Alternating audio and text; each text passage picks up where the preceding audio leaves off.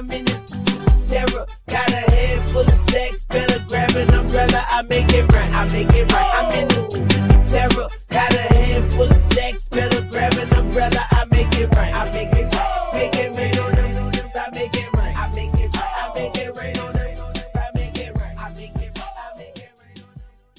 Greetings, Local 1700 brothers and sisters. My name is Louis Paul, your Local 1700 president, and I am here with Michael Spencer, Vice President, Local 1700. How you guys doing today? Good. Welcome. This is this month's podcast. We got some good information.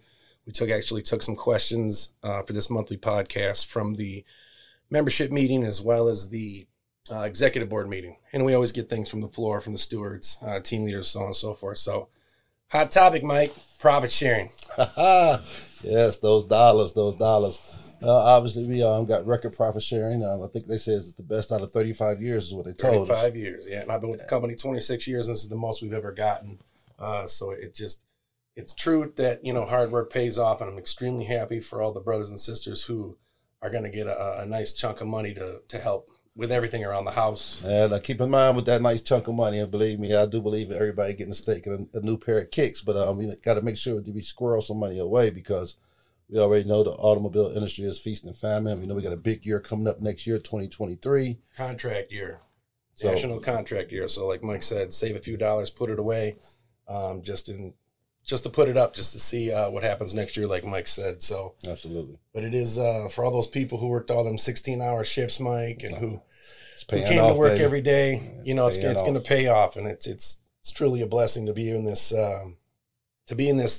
on this side of the fence where we beat Ford and GM for the first time ever. Yeah, we was the stepchild of the family.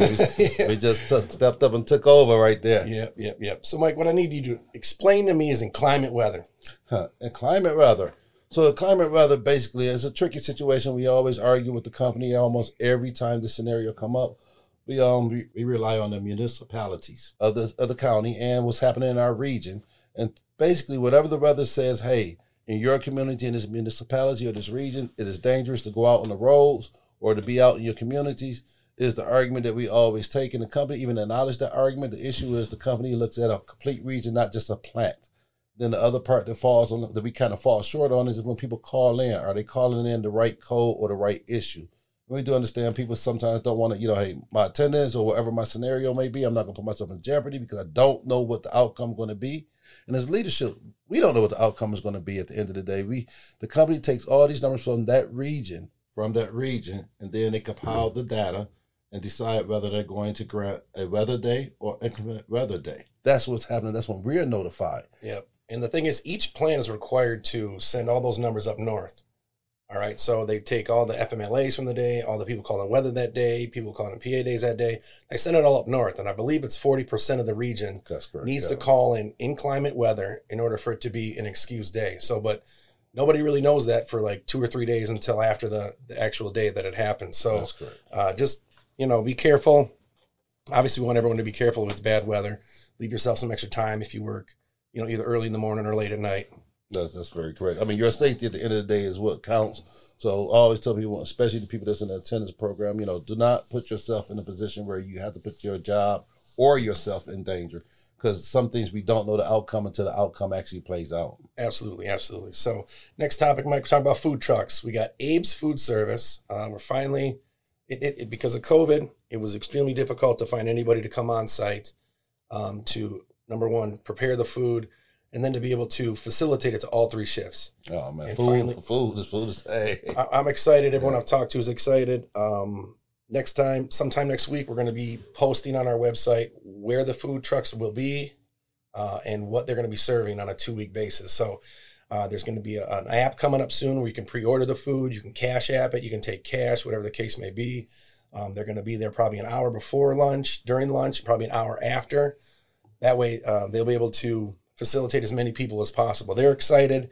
We know it's going to be a process, a little bump in the road, just trying to figure out what food all the members like, what they don't. But they're willing to change the food in and out as, if it's a hot dog, hamburger stand, people just don't like, Mike, they're going to get rid of it and get tacos or whatever the case may be. So, and those locations are going to be located where? North Body, in between, north shop between Body and Paint, the 9190 alley right outside the where it was before. Correct. And then one in the south shop in between General Assembly in the South Paint Shop. And all this information that Louis is giving you as it relates to the food trucks, we're going to make sure they're getting to the team talk. So those who didn't hear it on the podcast, they'll also get in their team areas and the kickoff date, and including the menus and the website, so people can pull that information up. Yeah, so it's going to be, like I've talked to Abe, he's going to make it really easy for all our membership. I really like the app thing where you can pre-order the food. You can even pay for it. I mean, you can even order it the day before. You know, if you know you're going to want Taco Tuesday, whatever the case may be, you can order tacos the day before, walk up, order number 11, let's say, Mike, get your 11, here, get your food, you're out. You're good to go. So it's going to be really quick. And our guy for our side, for the UAW side, is going to be overlooking all this. Is going to be Mike Cadwell. He's been assigned to the food services as it relates to the plant operation. So he'll be making sure that you take the complaints and the concerns and even the compliments. Some truck that you actually do like, so you can feed that information back to Abe so we can get the ball rolling and get the right people in. Like I said, a little bump in the road, but I think it's going to be pretty smooth. But like like Spencer said, Mike Cadwell is the food service guy for SHAP. So.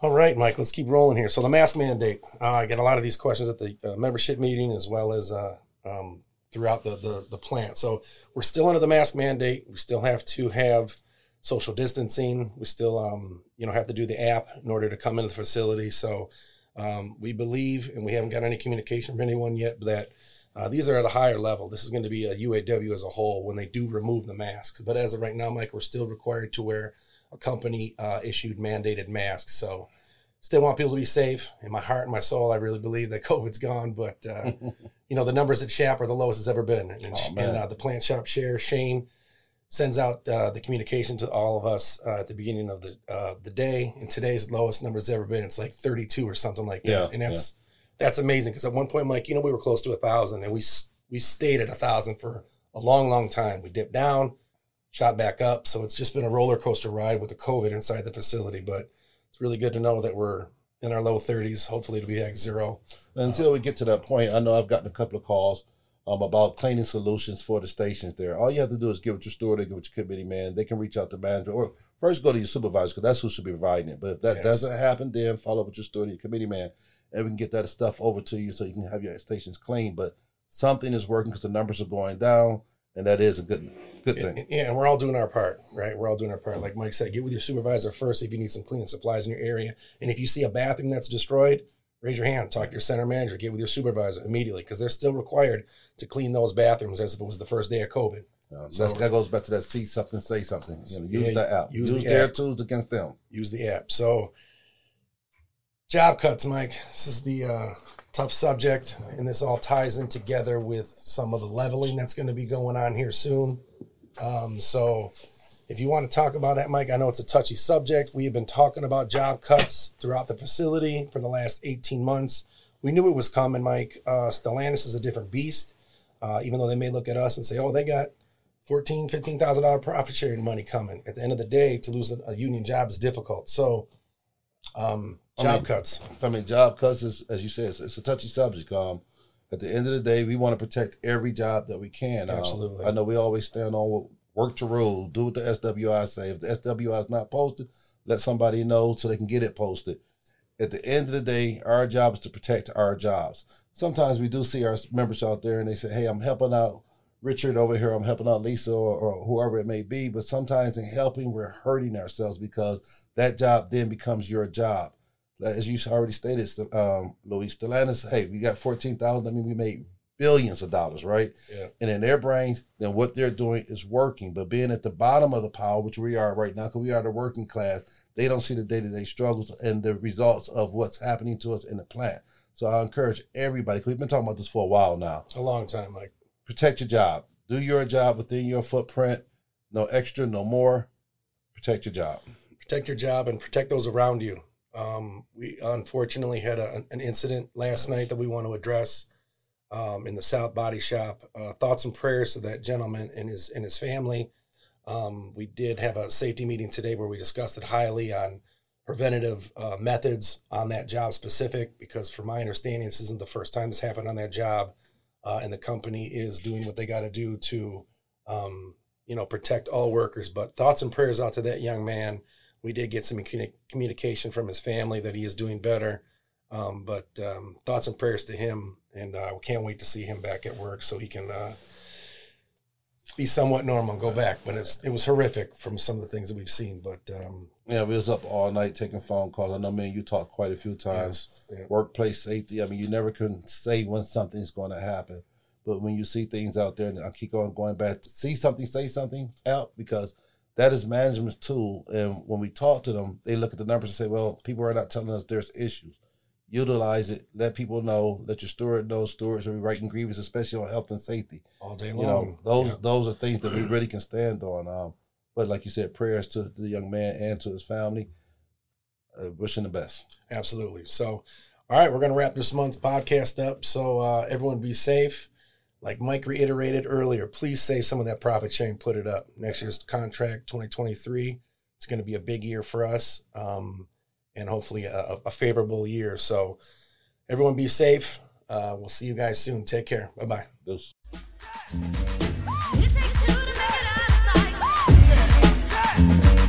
I want to rock right now. I'm Rob Bass and I came to get down. I'm not internationally known, but I'm known to rock the microphone because I get stupid. I mean outrageous. Stay away from me if you're contagious.